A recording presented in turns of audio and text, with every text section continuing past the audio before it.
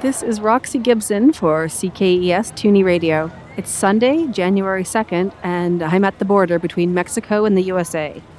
I'm still with high school teacher and shaman Eligio Melgar, who I met in Teotihuacan. The border crossing seems to be at a standstill. Commuters and visitors are trying to get through, and everybody's frustrated and angry. The immigration agents are taking a lot of time with each person. Déjennos pasar. Let us through. Back off, everyone.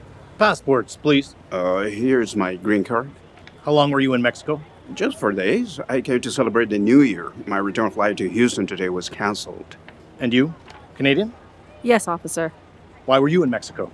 Part work, part vacation, now canceled due to whatever is happening in Mexico. So I'm heading back home. Are you recording our conversation?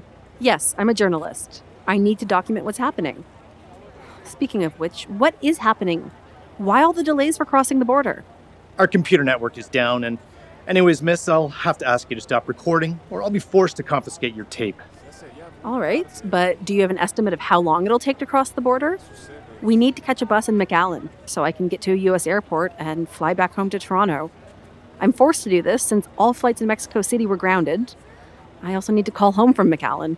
Well, you better be patient, miss, because there's no long distance from McAllen either. And although I'm not 100% sure, I heard that flights in San Antonio and Houston were grounded too. What? What is going on? Earthquake? Cyber terrorism? We don't know what's happening. And I told you to stop recording. Officer! What's wrong with him? Heart attack? No, it seems he fainted, just like the dancers back in Teotihuacan. What happened to him? He fainted. Please, get help. Somebody call a doctor. Officer down. Call for backup.